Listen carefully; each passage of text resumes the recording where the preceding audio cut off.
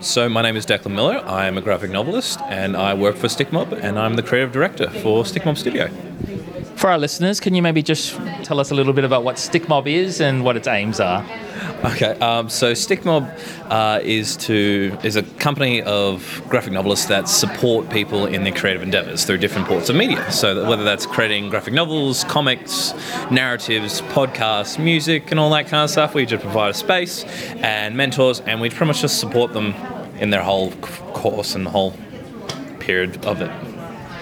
You've been based here in Alice Springs, and it must be quite exciting to, I suppose, present and be part of a marketplace here in amongst many other businesses.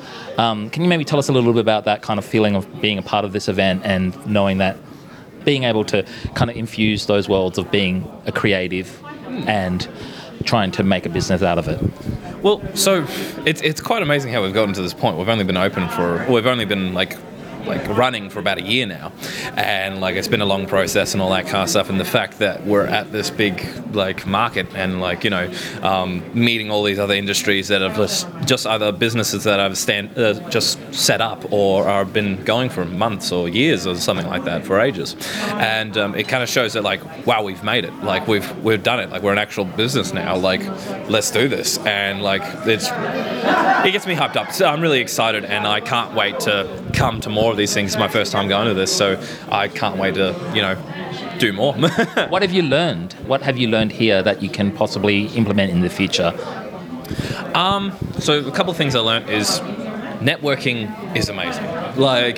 I never thought too much about what networking is. I thought you just stand around and talk to people and all that stuff. But meeting people that are like-minded to you and telling them what your business is about and be oh, that's like this business, or that's you'd really be helpful for this business. They're trying to do this, and it's about talking to people and actually learning who they are and just seeing who they're connected to, so that you can possibly make more business out of it. So do go to these things if you are setting up a business and you want to learn more and all that stuff. And also the fact that there's like-minded people out there that can support you, and there's other businesses like that are really supportive in financially, by boosting your business.